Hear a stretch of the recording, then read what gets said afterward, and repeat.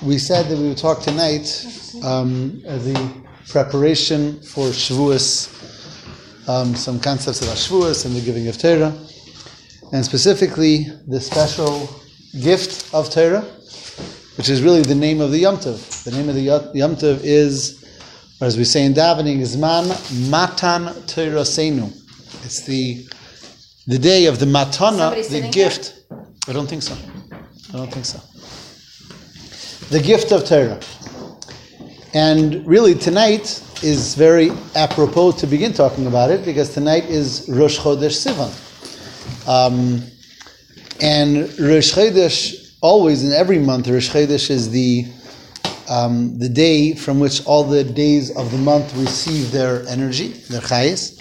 In fact, according to Kabbalah, all of the energy for the year comes down on Rosh Hashanah, and for every month on the Rosh Chodesh of that month. So Rosh Hashanah is, you have the general chayes, the general energy for the entire year, and then that's divided into 11 other Rosh Chodashim, and from there comes the energy for that month. So Rosh Chodesh really encapsulates whatever special days there's going to be in that month. And this month, of course, the most special day is Shavuos. Is someone sponsoring the class? Lakey. Oh. Okay.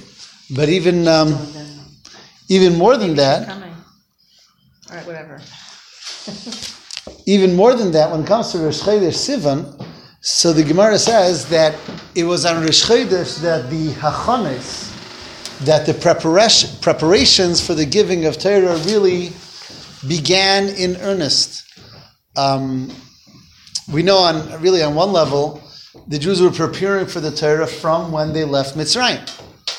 Because when they left Mitzrayim, they were counting down. And that's really where one of the ideas behind the mitzvah Sfira Sa'omer, where we count every day, the Yidden were counting with expectation, with anticipation for the coming of the Torah, for the giving of Torah. So really, the entire 49-day period was a time of counting and waiting. But they actually arrived in Midbar Sinai on Rosh Chodesh. So they were traveling, right? They were traveling those 49 days, and they arrived by Har Sinai on Rosh Chodesh Sivan. And it's about this day, which again begins tonight, that the pasuk says a very famous and beautiful statement, which is Vayichan Sham Yisrael Neged Hahar, that the Jewish people encamped opposite the mountain. But the word used is Vayichan, which is in singular, Yachid, Lashon Yachid, where seemingly it should have said Vayachanu, that they encamped, and it says as if it was one person. Vayichan. And here we have the Medrash that famously says, Ki'ish echad belev echad, that it was on that day that we reached a level of perfect unity. Now we know Klal Yisrael is great and Yidden are wonderful, but perfect unity is not necessarily our strong point. Yidden are known to be rather opinionated. Again, present company excluded always. But other Yidden sometimes have differences of opinion, and don't see things eye to eye, which is perfectly fine. It's perfectly fine not to see things eye to eye and to have differences of opinion, because Hashem created us different. As it says, Keshem shepartzufehen, just like there's no two faces that are exactly the same, kach in de'esehen shaves. Hashem didn't create our minds equally. So having different opinions and different ways of seeing things is fine. The question is, or the point though, is that we should still remain unified. And it was on this day, on Rosh Chodesh Sivan, that the Torah itself gives that testimony, that we were able to reach a level of perfect unity. And that was a necessary precursor or prerequisite to the giving of Torah. The Torah that Hashem gave us is the greatest gift that Hashem gives us. Again, I say Matan Torah, the gift of Torah. And the necessary prerequisite in order to be worthy, in order to be vessels to receive Hashem's gift, is unity, is achdus. We say in Shmona Esrei, in the Sim Shalom, Barchenu Avinu Kulanu Ke'echad. That we say, Hashem, please bless us, our Father. Why? What is it about us that makes us deserving of His blessing when we're able to practice achdus, unity? And therefore, when it was on this day of Rosh Chodesh Sivan, that we reached this level of Vayichan Sham Yisrael, of unity, we became kelim, we became vessels for the greatest of all brachas, the bracha of Torah. In fact, it's written in Sfarim that the first two letters of the Aleph Beis, can stand for Achdus Bracha. When there is Achdus, when there is unity, then that we are keli for Hashem's bracha, the greatest bracha of all, Torah, which is also Beis. Torah begins with Bereshis. Bereshis, the first letter of the Torah, which is Bereshis, also stands for bracha. Aleph Beis, through Achdus of Rosh Chodesh Sivan. When we reach that level of unity, then we come to this, the great bracha of Hashem. It's very beautiful. Quickly, I'll just say a quick vart of the Rebbe about this. The Gemara says that when they came to, that from Rosh Chodesh Sivan is when the hachanes, when the real preparation for the giving of Torah began. So the Gemara describes the 6 days leading up, or the 5 days leading up to Shavuos. And it says like this. This is a Gemara in Tractate Shabbos. And the Gemara says that on Rosh Chodesh they came to Sinai, but on that day, Lo Omar Lahem Midi. Hashem didn't tell anything to the Jewish people. Why not? Because we were tired from the way. After all, we had just traveled. It was Rosh Chodesh, so we were tired, and therefore Hashem didn't tell us anything. And Hashem began talking to us in preparation for Matan Torah on the 2nd day of Sivan. That's what the Gemara says. So one of the talks, one of the sichos, the Rebbe asked, he says, it's odd. You know, when we're tired, what are we tired for, or what are we not tired for typically? We're tired for something that we're not that excited about. Something that I'm not that excited about doing, I'm too tired to do. But something that I'm looking forward to and something that I'm excited about, typically tiredness doesn't hold me back from doing something. As you get older, the tiredness comes into the stir. Even that which we're so excited about. What? Yeah, but I'm just saying. He says the Yidden left Mitzrayim and they've been counting down for this day. They've really been counting down, think about it, for hundreds of years, because there were hundreds of years of slavery. Finally, Yitzias Mitzrayim. Hashem promises us we're going to come to Matan Torah. Matan Torah is called the Chasana of the Jewish people and Hashem. So imagine we're finally there. We're too tired. Get back to me tomorrow. I have no time for Hashem now. So it's odd. And the Rebbe explains that it means something deeper than that. It's not just that they were tired from traveling, but rather the avodah of that day was the avodah of coming to complete achdus. And real achdus is very tiring. In other words, to have true unity, we're not just talking about, I'm nice to you, you're nice to me, but the true sense of unity and the true ability to accept and appreciate and respect every other person is something that's an intense avodah. And Hashem says, you know what, I'm not talking to you, I want you to work on that avodah. When you work on that avodah, when that avodah is b'shleimus, when we're able to reach that sense, that level of perfect unity, I'll talk to you tomorrow. That's more important than me talking to you today. And therefore, that's the avodah of Rosh Chodesh Sivan. We know and we're taught that everything that happened once happens again, and happens again every year on that time. As the pasuk says in Megillas Esther, V'ayamim ha'ela nizkarim v'na'asim, that these days, the special events and the special days in the Jewish calendar, every year as we remember them, we relive them, and their energies are there again. So therefore, this entire week ahead of us, the week that leads into the Yom Tov of Shavuos, the occurrences of this week is occurrences that we are able to try to tap into over these next days. Even though Matan Torah was 3,330 years ago, exactly. This year is 3,330 years since the giving of Torah by Sinai. So it was 3,330 years ago tonight and tomorrow that we arrived in Har Sinai, and we were able to do and connect to this tremendous avodah of Ki'ish Echad B'Lev Echad, and definitely something to reflect on today as well. The Gemara goes on to say that on the 2nd day of Shavuos, 2nd day of Sivan, Hashem gave them the mitzvah of Hagbala, and that's where we begin counting the Shleishes Yimei Hagbala, which is on Beis. I'm sorry, I just made a mistake. I take that back. Beis Sivan is called the day of our Yichus. The day of our Yichus. What's the right word for Yichus in English? Lineage. Lineage. The day of our special lineage. It was on this day that Hashem said some very beautiful things about his endearing expressions about Klal Yisrael. Hashem tells Moshe, please tell the Yidden. He says, V'atem tiyu li mamleches kohanim. Goy kadosh. V'goy kadosh. You will be for me a kingdom of kohanim, a holy nation. V'hiyisem li segula mikol ha'amim. And you will be for me a treasure from amongst all the nations. So it's on this day that Hashem calls us with these, again, terms of endearment. Mamleches kohanim, a kingdom of kohanim. Goy kadosh, a holy nation. Segula, a treasure, mikol ha'amim, from amongst all the nations. It's on this day that Hashem expresses His tremendous love for Klal Yisrael, and that's why forever the second day of Sivan is called Yom HaMiyuchas, the day where Hashem gave us our yichus. He told us our special lineage and that special love that He has for each and every one of us. That's the second day of Sivan, which is which is Wednesday. This week, this year comes out on Wednesday. That time it was on Tuesday. Right? We're one day off this year because the Torah was given on Shabbos. Right? The first time when Hashem, by Matan Torah, was on Shabbos. We're having it on Sunday this year. So we're one day ahead. But still, Aleph, Beis, Gimel stays the same. So Aleph is Rosh Chodesh, that's the Avodah of Achdus. Beis is the Yom HaMiyuchas, the day where Hashem gave us and told us our yichus and that special love that He has for each and every Yid. That's Beis Sivan.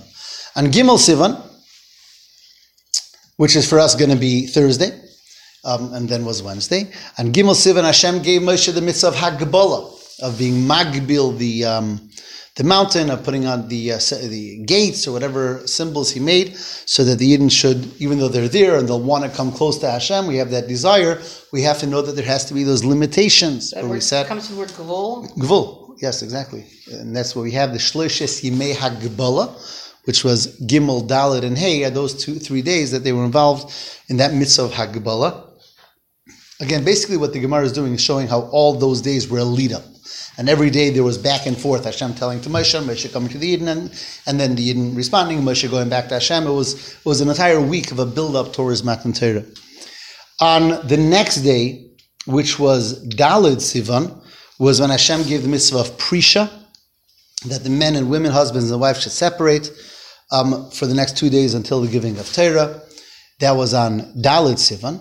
And on Hey Sivan, which was Friday then, and this year it's Shabbos, Hey Sivan is the great day when we said that very famous statement, Na'aseh v'nishma. When we accepted upon ourselves that we will do whatever Hashem tells us, and we will listen to, and we will listen and try to understand. But famously we said Na'aseh before Nishma. First we accept with the basic Kabbalah soul, that acceptance of the yoke of Hashem, we accept that we'll listen, we will do, we will obey, and afterward we will learn and try to understand to the best of our ability. When we said Na'aseh v'nishma, the Gemara says that Malachim came down from heaven and put 2 crowns onto the head of each and every Yid, one for Na'aseh and one for Nishma. And I'm sure that in the preschool we'll have the crowns and the kids will come home, right, with the crowns for Na'aseh v'nishma. And it was really on that day also that Klal Yisrael went through a gerus. You realize, if you remember, that Shavuos is when we really all became Yidden. Now, to become a ger, there's a couple of basic requisites, rules. So the bris milah, the men already had on Pesach, right? In Mitzrayim, in order to eat the korban Pesach, they had to go through, there was a mass bris milah on that day of leading up Erev Pesach, which people don't realize that all the people leave Mitzrayim, the men, or most of them had a bris milah that day. Only Shevet Levi did brisin throughout Mitzrayim. So the bris they already had then. But mikvah was Hey Sivan, Erev Shavuos. All the men and all the women in a desert, which makes things interesting. So that's a question that's brought down. The Gemara discusses it, and there was a stream. It says, the pasuk says, there was a nachal hayored minahar. How a few million people go to mikvahs. I mean, there's a lot of miracles going on at that time. But there was mikvah, and there's another part of becoming a ger, which is there's bris for a man, there's mikvah for a man or woman. What else is there to be a ger, which we don't have nowadays, is a korban. Right? Really, one of the necessary halachas to become a convert is to bring a korban. Now, anyone who became a ger, who became a convert, throughout the last 2,000 years, or almost 2,000 years of Galus, Rambam rules that when Mashiach will come, they'll have to bring that korban for their gerus. Right? Just an important point to remember that there's going to be a whole different set of korbanos going on then. But on Hey Sivan in the desert, we all brought a korban as well. So it's a pretty busy day. Wait, the people that were Megayer, when they couldn't bring a korban, have to do it? Yes. In other words, even though the gerus is definitely considered complete halachically nowadays because you can't bring a korban when there's no Beis Hamikdash, but that korban is sort of on hold. That obligation is on hold. When Mashiach will come, all of the gerim will bring a korban completing their gerus. I want to be clear, not to say that until then they're incomplete yidden, chas v'shalom. The gerus is complete, yet there's a korban that's owed and will be brought when it will be possible, when there will be the third Beis Hamikdash. Did everyone, men and women? Yes. Did everyone bring a korban and then Yes. And then what did they build in this bay? They had different, what's called a bama. Before you had the actual Mishkan and Beis Hamikdash, so a mizbeach was just an altar that you built, right? Like Avram built it, Avram and Noach and Yitzchak and Yaakov. Was there a lot of bamos, or just one that they... That's a good question, and honestly, I don't know the answer. Like a bima? I'm going to figure that there was many. I don't think there was one. There wasn't a Mishkan. One mikvah, so maybe there could be one. Yeah, but that could be just go and go. That could be a stream, could be very, very long. It could have been miles long for all we know. But for so many people to bring karbanis on one mizbeach, it doesn't sound to be reasonable at all. But I don't recall that the Gemara should discuss that, but it does discuss that they all brought karbanis, which means, just so you get a picture, that it was a very, very busy day. Erev Matan Torah. Erev Matan Torah, which was Erev Shabbos, remember, was Friday. The 5th of Sivan is the day of the karbanis, the day of the mikvah, and the day of Nasa v'Nishma. And they had baked cheesecakes. And baking cheesecakes, obviously. But They were koshering stuff too, right? They were koshering things. No, koshering was after Shavuos, right? That's why you said... Right, they didn't have the halachas. When you said that you may Hakbala, I thought they were doing the... No. So I just want to point out, on a practical side, that I mentioned earlier that everything that happened then happens spiritually nowadays as we lead up to Matan Torah as well. And a point that the Rebbe made very clearly, and I happen to have been there, it was Erev Shavuos of 1989. I was a Talmud in the yeshiva then. And he said that Erev Shavuos is a day that everyone should reflect on Nasa v'Nishma. He says sometimes we don't think about it until Shavuos, and especially Erev Yom Tov can be very, very busy and hectic. Not more hectic than it was then. But it could be very busy and hectic, so we might lose it. This year, though, it's not so hectic. Because Erev Shavuos is Shabbos. So this year, we're able to really do Erev Shavuos right. And doing Erev Shavuos right means to take some time to think about that great acceptance that we accepted that made us worthy of receiving the Torah when we said Nasa v'Nishma. In fact, the Gemara relates that the Malachim, the angels on high, were not happy with this whole business of Matan Torah. They said, why are you giving it down to those people? I mean, they're human. They're full of, difficulties. What's the word? Chisrenis. Flaws, deficiencies, Give it to the angels. We'll be able to treat the Torah properly. We'll be holier about it, and so on and so forth. And again, famously, the Gemara relates an entire debate between Moshe Rabbeinu and the angels. But then it says that when the Yidden said Nasa v'Nishma, the angels said, wow, how'd they know that? Right? Mi gila libni razeh. Who taught them that secret? Because those were the two magical words when we were able to say Nasa v'Nishma, that we accept to obey. And then to listen and hear, that's when Hashem was able to, so to speak, respond to the angels and say, see, that's my children over there. That's where the Torah belongs. And that all leads up to Shavuos, which was on the 6th day of Sivan. And that's when Hashem actually gives us the Torah. And that's when we really become Klal Yisrael.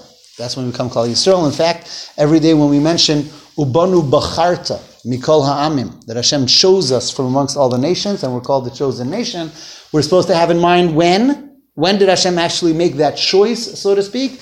On the day of Matan Torah. On the 6th day of Sivan, when Hashem gives us His Torah, again, His the greatest gift to us, and with that all the mitzvahs, and with that we become really Klal Yisrael. And why did Hashem put the mountain over us? When did He do that? On the 6th day, or when we said Nasa Nishma because He put the mountain over our head? When did He do that?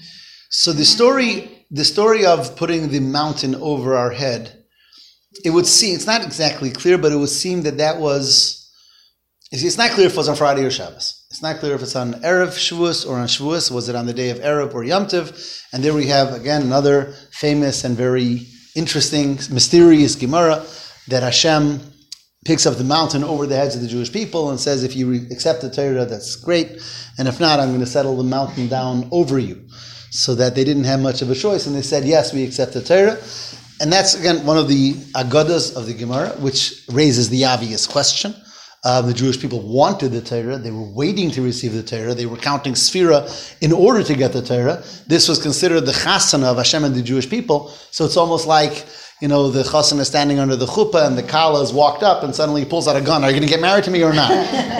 That's what I'm here for, So we were here to receive the Torah. Why did Hashem do that? And there's many different answers given to the question. Perhaps one of the basic answers is that Hashem was telling us that our acceptance of Torah has to be whether we are excited and inspired and in the mood or not. In other words, right now we're all inspired, right now we all want it, and this is wonderful, but an ultimate relationship is not something that can exist only on the good mood and goodwill and desire of the participants. Rather, there is an acceptance, there's a commitment. And the mountain over the head was telling us that your acceptance of Torah has to be in a way of total commitment, that you understand that there's no other choice. So yes, of course, your choice is to do it now, today, but there are going to be times that you might not be so much in the mood of it, or so inspired, or so interested. And therefore, I want you to understand that the acceptance of Torah is something that goes beyond our momentary desire and want and choice, but it's something that as Yidden, once we become Yidden, we have no choice in it. And a person can't decide or opt that today I'm not Jewish, or today I'll have the Torah again tomorrow, today I'm taking a break. And that's one of the basic answers given to this idea of the Torah of the mountain over the head of the Jewish people. Were there some Yidden at Har Sinai that decided not to be Megayer or accept the Torah once they got to Har Sinai? Not that I've ever heard of. I mean, we know that there was Yidden in Mitzrayim who didn't want to go along for the ride, and they didn't. No, the Erev Rav is something else. The Erev Rav is the Mitzrayim that joined us. But before the Erev Rav, there was many Yidden in Mitzrayim that didn't want to leave Mitzrayim, and they died in Mitzrayim. They stayed in Mitzrayim. So, but whoever left Mitzrayim was coming along because they wanted this. They knew in Mitzrayim when they were leaving what they were leaving for. Right? Hashem tells Moshe Rabbeinu before he even comes to the Jewish people, you're taking my people out of Mitzrayim to come to this mountain where Hashem had initially appeared to Moshe. Right? That initial appearance of Hashem to Moshe back in Parshas Shemos is the burning bush is by near Har Sinai or on Har Sinai. So Hashem tells him then, you're going to go to Mitzrayim, you're going to bring my children out and bring them to this mountain where they will become my servants. So it's not as if there was any surprises here. And that's why they were counting towards that. So Matan Torah is really the culmination of what the entire Yetzias Mitzrayim was for. So that's basically that's the events that we start tonight, which culminate next Sunday, and then Monday in Chutz La'aretz as well. And of course, as I'm sure you know, that if all of these ideas are something that happen every year, most importantly is the giving of Torah, which is the reason why specifically the Rebbe encouraged so much when it comes to reading the Torah in Shul on Shavuos to make sure that everyone is there, man, woman, and child, even little babies. Just like the first time around when Hashem gave us the Torah, all of Klal Yisrael was there.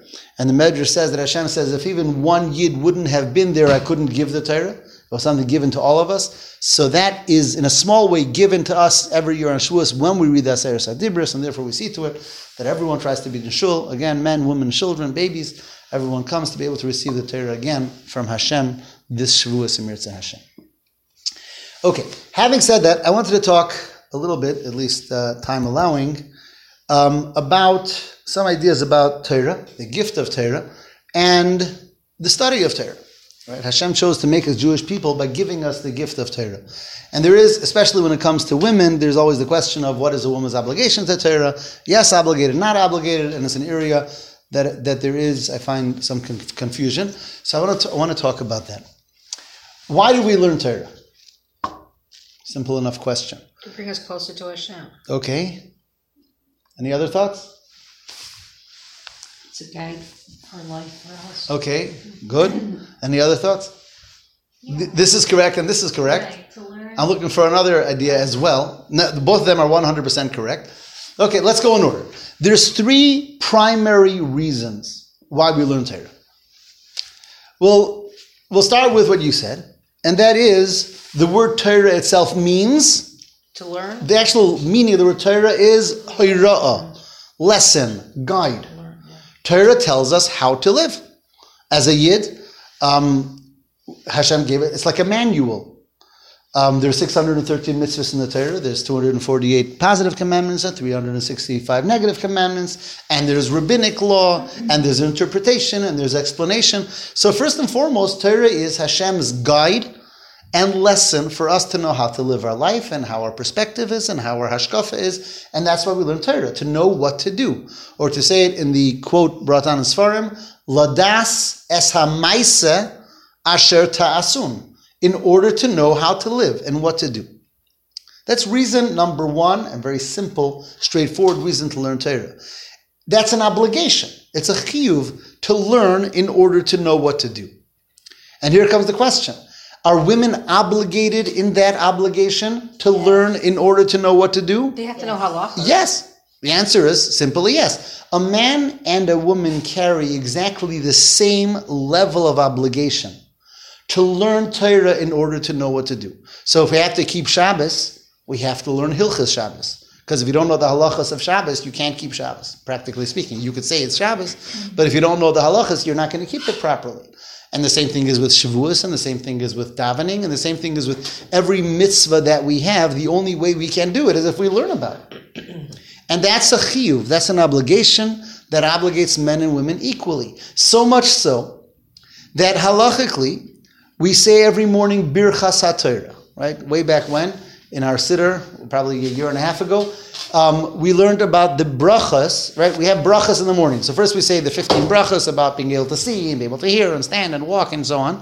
But then we have 3 brachas that are called Birchas HaTorah, right? The bracha every day on Torah. Are women obligated to make Birchas HaTorah every morning? Yes. Sorry. Yes. 100%. It's not even a question. It's a clear halacha and Shulchan Aruch. The women are obligated to say Birchas HaTorah every morning. Why? Because they're obligated to learn halacha. And again, this is straight Shulchan Aruch, that a woman carries that obligation, that chiyuv, to learn halacha. And if you have to learn Torah, you have to make Birchas HaTorah. So the first basic reason why we learn is to know what to do. And on the perspective of that reason, there isn't a difference for men and women. Both of them have to learn in order to know what they have to do. That's A. B, there's a second reason why we learn Torah, and that is because it's a mitzvah to learn Torah. Simple. There's a mitzvah to keep Shabbos, there's a mitzvah to eat kosher, and there's a mitzvah to learn Torah. Pasuk says, "V'limaditem isam," you should learn it. "V'shinantam levanecha."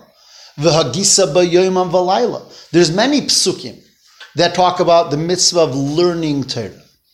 Plain. In other words, in addition to the fact that you have to learn to know what to do. Like, theoretically speaking, what if I already know all the halachas? I know all the halachas. So then I don't have to learn in order to know what to do, because I know already what to do. Then, but number 2, there's just a plain mitzvah to learn. Here is where there's a difference between men and women. A man has an obligation to learn Torah, whether you need to know what to do or not. A man has a chiyuv to learn, and that's really a constant sort of a chiyuv, right? As the pasuk says, "V'hagisa b'yoyim v'layla," to always study Torah, and that's a man's mitzvah. A woman is not obligated in that constant mitzvah of learning Torah. Am I being clear? In other words, divorced from part A, which we were discussing, about learning to know what to do, that man and woman are both equally obligated, the mitzvah of learning just for the sake of learning is a chiyuv, is an obligation that there is on a man more than on a woman. Now, next question. So fine, a woman doesn't have the obligation to learn Torah. So when she learns, is she doing a mitzvah? Yes. Or in other words, let me ask the question a little differently. If I'm not obligated to do something and I do it, am I fulfilling a mitzvah? No. You don't get schar? It's a different I say question. no. No. Well, that's You have no Yetzer Hara to overcome the... Okay, so you're talking about a level of schar. That's a different conversation. Let's change the question. Is a woman obligated to shake an esrog and lulav on Sukkos? No. No. It's a positive mitzvah that has a time. Mitzvah saseh shazman grama. If a woman does shake the esrog and lulav, does she perform a mitzvah? Yes. Yes. Right?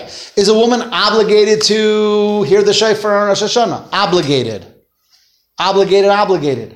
No. Mitzvah saseh shazman grama. If a woman hears the shofar, is she fulfilling a mitzvah? Yes.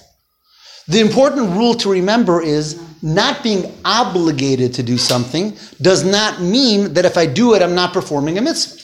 That's an important thing to remember. So true, a woman is not obligated just to pick up a sefer and learn. True. Yet, if a woman does pick up a sefer and learn, she's performing a mitzvah. That's a fact. It's an important fact to remember. Not only that, when we shake an esrog and lulav, when a woman shakes an esrog and lulav, do you make a bracha on it? Yes. Even though it's not an obligation, but it's a mitzvah. If it's a mitzvah, you can make a bracha. Aside from if you're Sephardic, just saying. Because Sephardic tradition is that a woman does not make a bracha on a mitzvah that she's not obligated to do. I hope I'm not being... Yes, no, even according to Sephardic tradition, it's a mitzvah, but they won't make a bracha. And the reason is because they have a problem with saying the word vitzivanu in the bracha, which means commanded. And this is really an age-old debate between Ashkenaz and Sfarad, going back to the Rambam and Tosfos 1,000 years, about may a woman make a bracha on a mitzvah that she's not obligated to do. So again, Ashkenaz rules that yes. But it's plural, but sivanu. Okay, so that's so the argument. Collective. Excellent. That's the argument for yes. Excellent. So it's really an Ashkenaz Sfard debate that's alive and well today, but it doesn't make a difference as far as the mitzvah. The mitzvah is a mitzvah either way, and therefore it's important to remember that if a woman does learn Torah, she's fulfilling a mitzvah. Which mitzvah? The mitzvah of learning Torah, even if I'm not commanded to. That doesn't take away from the fact that it's a mitzvah nonetheless. However, even though it is a mitzvah, here comes the next question, and that's what you were talking about already. So let's say a man learns Torah and a woman is learning Torah. So the man is commanded to and learning. The woman is not commanded to and learning. They're both performing a mitzvah. Which mitzvah is bigger? The one who is performing the mitzvah that they're commanded to, or the one who's performing the mitzvah that they're not commanded to? Commanded to. Depends on what the mitzvah is or what aspect of a mitzvah you're focusing on. Explain. Well, meaning when we say mitzvah, you can be talking about mitzvah in the sense of getting schar. You can be talking about connecting to Hashem. Okay, so you're a step ahead of us. But before that, excellent. Let me give you an interesting background to what you're saying over here. There was a great sage of the Gemara, of the Talmud. His name was Rav Yosef. And Rav Yosef was blind. And there was some question at that point in time amongst the sages if a person who is blind is obligated in the mitzvahs of the Torah. For reasons, scholarly reasons. The halacha is that yes. But there was a debate then whether a person who is totally blind is chayiv, is obligated in the mitzvahs. So the Gemara says that Rav Yosef said like this, that initially I felt that if someone would tell me that I'm exempt from the mitzvahs, I would thank him profusely. Why? Because even if I'm exempt, I'm going to do them anyway. So I'll have so much more schar. Because even though I don't have to, I'm doing them anyway. Isn't that greater? Says Rabbi Yosef. No, it's not, because... Says Rabbi Yosef, but later I understood that the opposite is true. Because with Avraham Avinu, he had to wait till the Kodesh Baruch Hu told him to do the Brazil. Excellent. So Rabbi Yosef said that later I understood Gadol HaMitzuveh Ve'oiseh. That when one does a mitzvah when they're commanded to is greater than one does something when they're not commanded to. Why? Because there's something about human nature that when we have to do something, it's harder to do it than when it's optional. Because if I have to, Yetzer Hara gets involved. If I have to, whatever. The fact is, when there's an obligation, it takes the fun out of it. So the Gemara, so Rav Yosef said, and that becomes normative halacha. Gadol hamitzuveh ve'oseh. When a person carries the obligation and the responsibility that I have to do it, that's considered a greater act than one who does it. I'm not obligated, I'm just doing it, extra credit. So doing it as an obligation is greater. So back to our discussion. The man is learning Torah, the woman is learning Torah, both performing mitzvahs, but the maila, the advantage of the man's mitzvah is that he's a mitzvah va'isa. He has a mitzvah to just learn Torah no matter what. And the woman doesn't. Yet, says the Gemara, that a woman can have an equal share in the man's learning Torah. If, and Gemara talks about a woman who encourages her husband to learn Torah, encourages her children to learn Torah, makes sure that they're learning, then, says the Gemara, she's an equal partner in her husband, children, or anyone else really, that she is encouraging and inspiring to learn Torah, which means that she then becomes an equal partner in the Torah that's mitzvah v'isa. The Torah that there is a command that's being learned by someone who has that mitzvah as well. Interestingly, whenever a person was born, a boy or a girl, so typically they would write a letter to the Rebbe and send for a bracha, and the Rebbe would send a bracha to a boy and girl. There was a nusach, a text, a format, a version of the letter for a boy, for a girl, and for the girl it said, you should bring him up l'toira, l'chupa, l'maisim tovim. Unusual. In many circles they won't say l'toira, l'chupa, l'maisim tovim for a girl, because a girl doesn't have the chiyuv of learning Torah.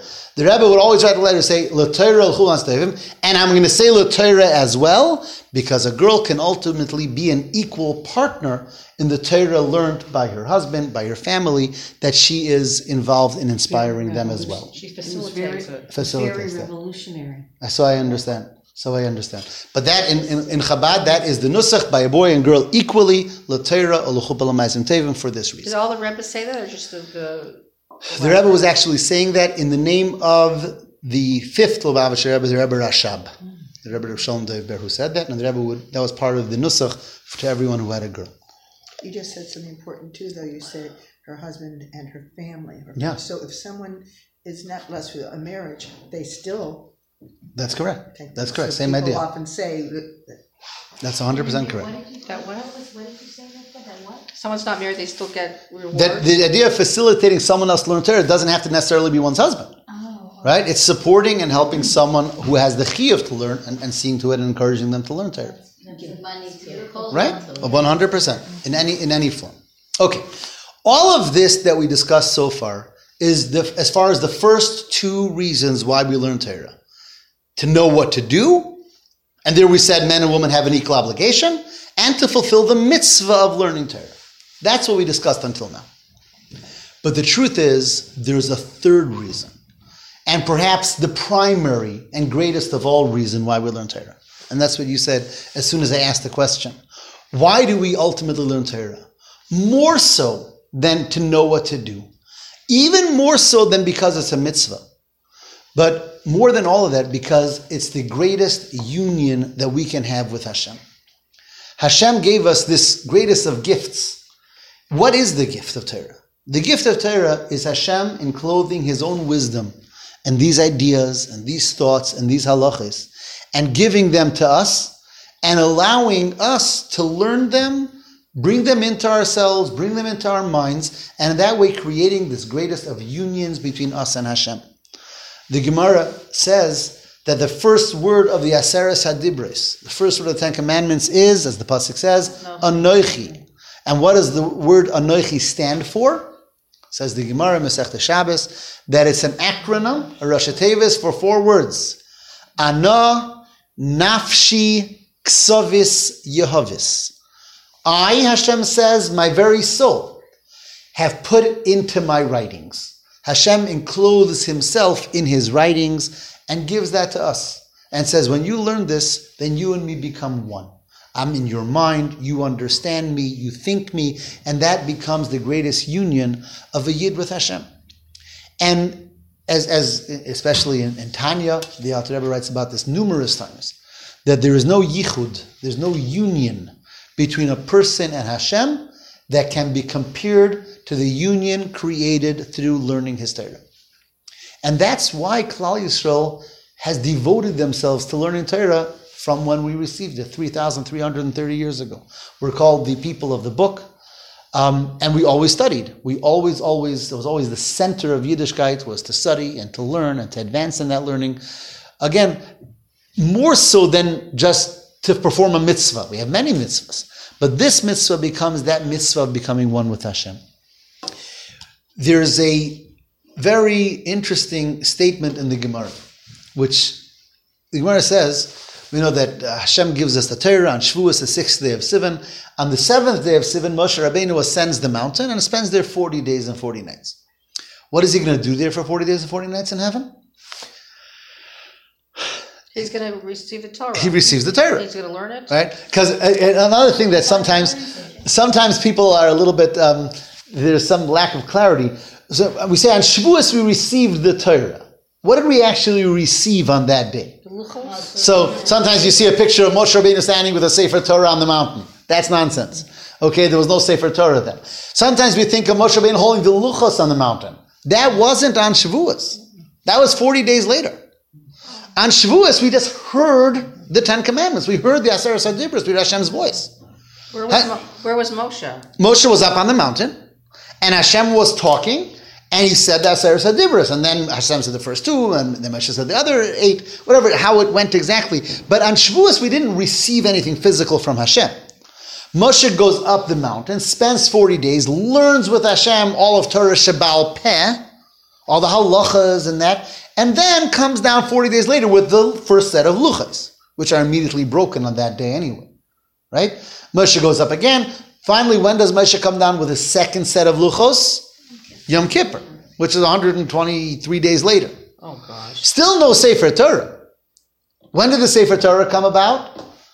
40 years later. Right? Important to remember. We talk about Shavuos, we received the Torah, not the Sefer Torah scroll. That was 40 years later. 40 years later in Eretz Yisrael? Before Eretz Yisrael. The day before Moshe Rabbeinu passes away. Moshe Rabbeinu is going to pass away right before they go into Eretz Yisrael. Right? Zion Adar. 7th day of Adar, Moshe passes away. A month and 3 days later, Yud Nisan, they cross over the Yarden into Eretz Yisrael. So a month, 33 days before they go into Eretz Yisrael is when we receive our first Sefer Torah. 40 years earlier, Moshe wrote it? Yes. Yeah. 40 years earlier, we hear the Aseret HaDibros on Shavuos, we get the first luchos on really Shiva Asar B'Tammuz, 40 days later, and the second set on Yom Kippur. Okay? Be that as it may. For 40 days, Moshe Rabbeinu spends with Hashem in heaven, and he learns the Torah. Now that's a lot to learn in 40 days. Right? All of everything. So we might think he probably learned a little section every day. They divided it up into 40, and every day, the first day they learned Chumash Rashi, the second day Ramban, whatever it is, 40 days. But here we have one of those fascinating Gemaras that says, no, that's not what happened. Every day, Hashem taught him everything, and he forgot it all. And the next day, he started over and taught him everything, and he forgot it all. Until the 40th day, Ad shenitna loy bimatona. Till it was given to him as a gift, the ability of retention. That he was able to retain the Torah and teach it to the Jewish people. So here the question is, why? Now, just thinking, maybe some people around the table might be teachers, and think about students that every day you come into school and you start all over again from the beginning. Now, sometimes we might feel that way, but still, something. And we're talking about Moshe Rabbeinu. We're not talking about a child. And what makes it more perplexing is, this is not the first time he was learning Torah. He learned Torah in Mitzrayim. They had yeshivas in Mitzrayim, right? We know that Yehuda went down to Mitzrayim 210 years ago to establish a yeshiva. Shevet Levi always studied in Mitzrayim. So what Torah were they studying? So they were studying with Ruach HaKodesh, with divine inspiration, what was going to be later. These were all Nevi'im, or many of them were, anyways, the teachers were. So what is the Gemara trying to tell us, and what's the meaning behind this daily forgetfulness of the Torah? And in one of the Sichos, the Rebbe explains a beautiful idea.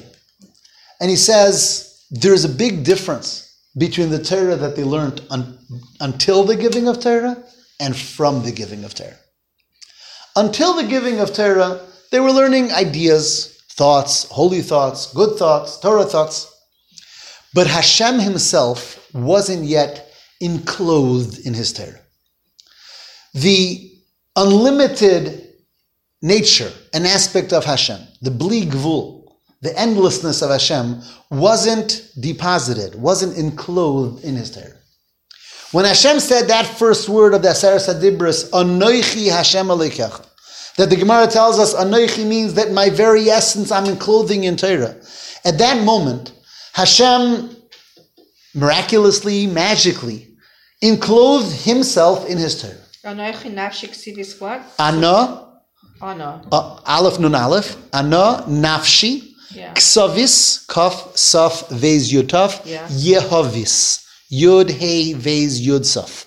What does Yehovis mean? To love? To give. To give. Give over. We can't even imagine the Torah not with Hashem's. Exactly. Well, because we're a couple thousand years late. Right. But, and here he says the following. Once Hashem is inside those words of Torah, naturally it was impossible for a human mind, great as it may be, to grasp that and retain that. Even Moshe Rabbeinu is a human being. And Hashem is unlimited. Hashem is infinite. The infinite cannot be held, grasped by something that's finite, like a human mind. And that's what Hashem was really teaching Moshe Rabbeinu. He was showing Moshe, this Torah is a whole new picture. I've invested my very self in it. This is something that even you, as many times as will learn it, you're not able to grasp that, to hold on to that. And for 40 days they were going through that. And again the Gemara finishes, Ad shenitna loy bimatana. Until Hashem gave Moshe Rabbeinu, and through Moshe Rabbeinu all of Klal Yisrael, the ultimate matana, the ultimate gift. The gift for a regular, finite human mind to grasp the infinite Hashem.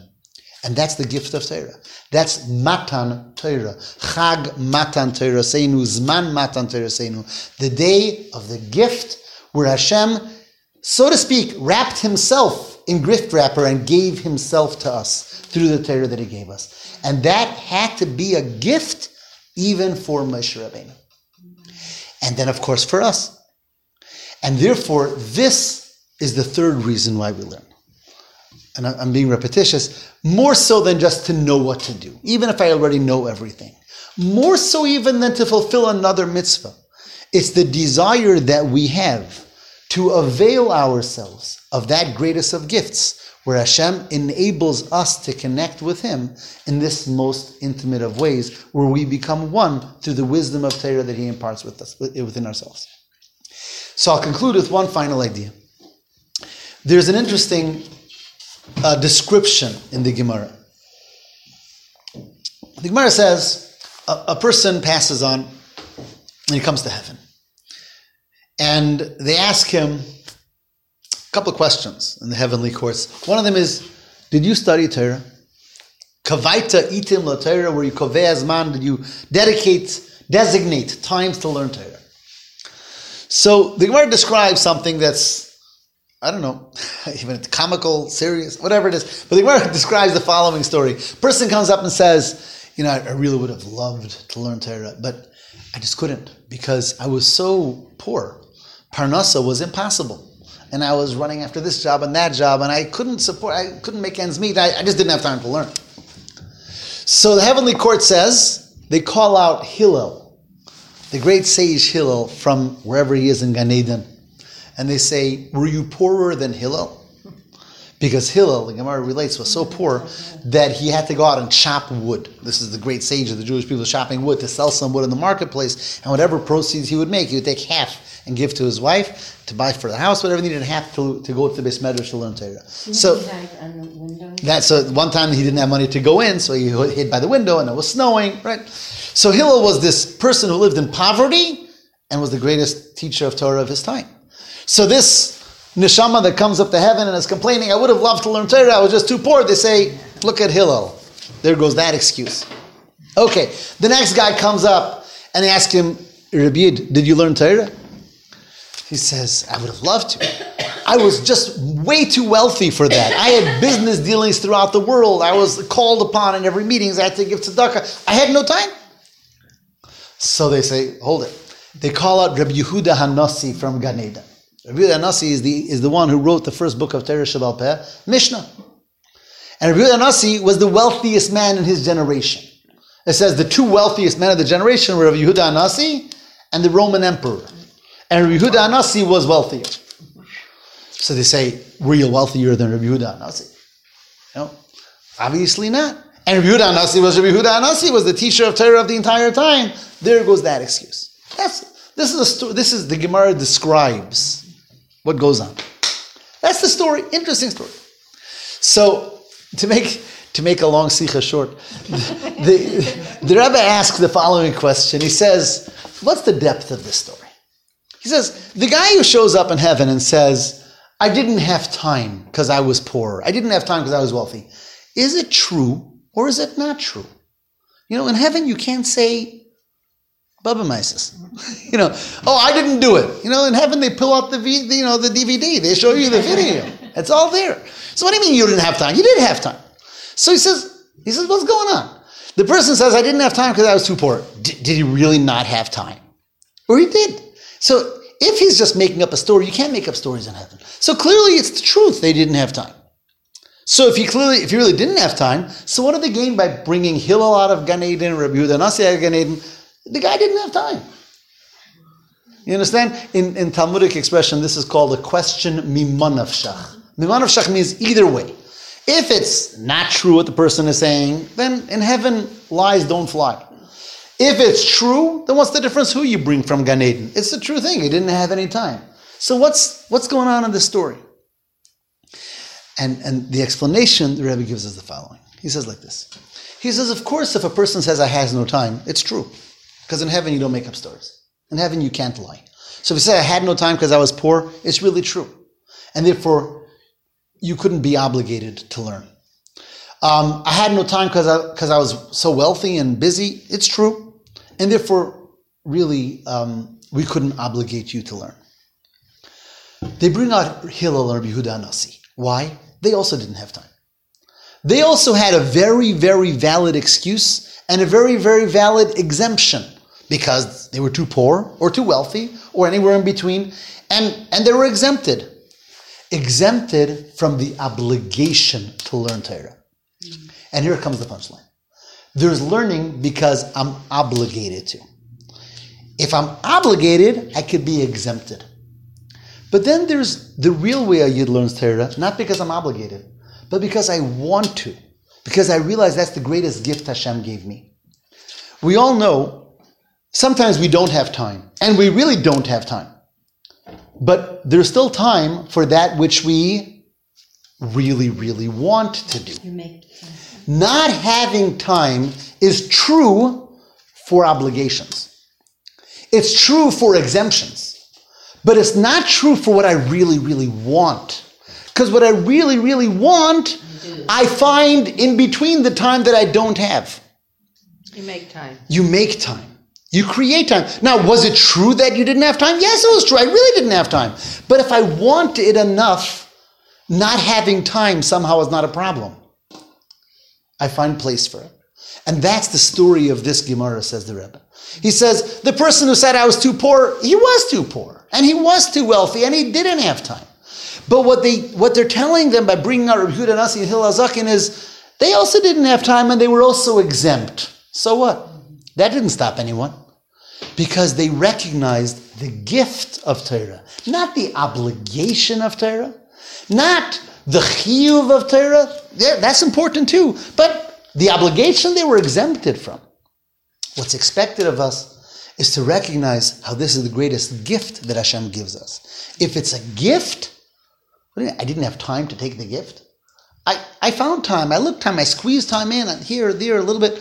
And when we recognize how this is truly the greatest gift that Hashem gives us, then the lack of time stops being an issue.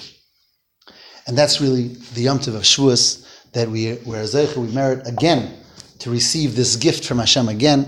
And on this Yom Tov is definitely a time to reflect on that gift and to take on new resolutions in availing ourselves of that gift another year and increasing in our own Torah study for ourselves and helping others. And like we said, this chus of facilitating and encouraging and helping others learn Torah in any form.